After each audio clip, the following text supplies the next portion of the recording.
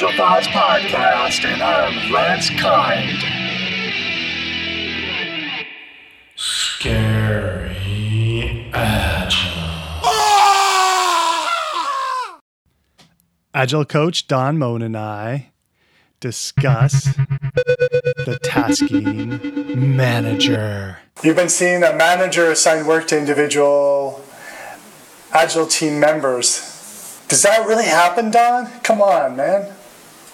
Oh yeah, we've seen that happen before, where the team is doing Agile and they're fully engaged in the Scrum process. But instead of self-designing, what ends up happening is an overzealous manager is divvying up work to whoever is best suited to do that, and they're expected to deliver on their individual assignments.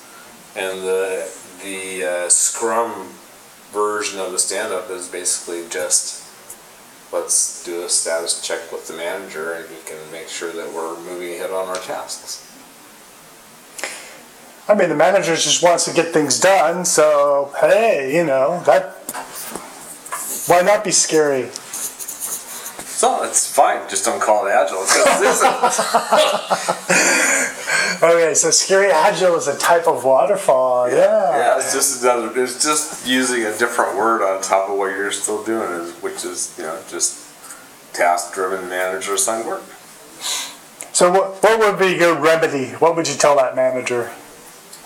Oh, remedy I think is to stand back and let the team figure out how to take the work. Give them what's on the set of priorities.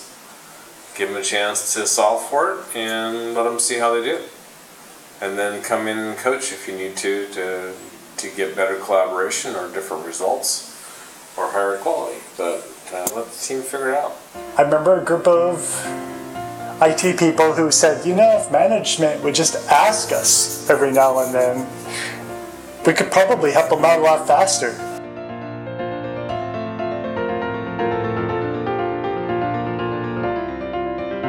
Next episode, Don and I talk about never-ending stand-ups. So I'm with one half of the team and the other half of the team's on the phone. And about 30 minutes into stand-up, I'm going like, I wonder when this is going to end.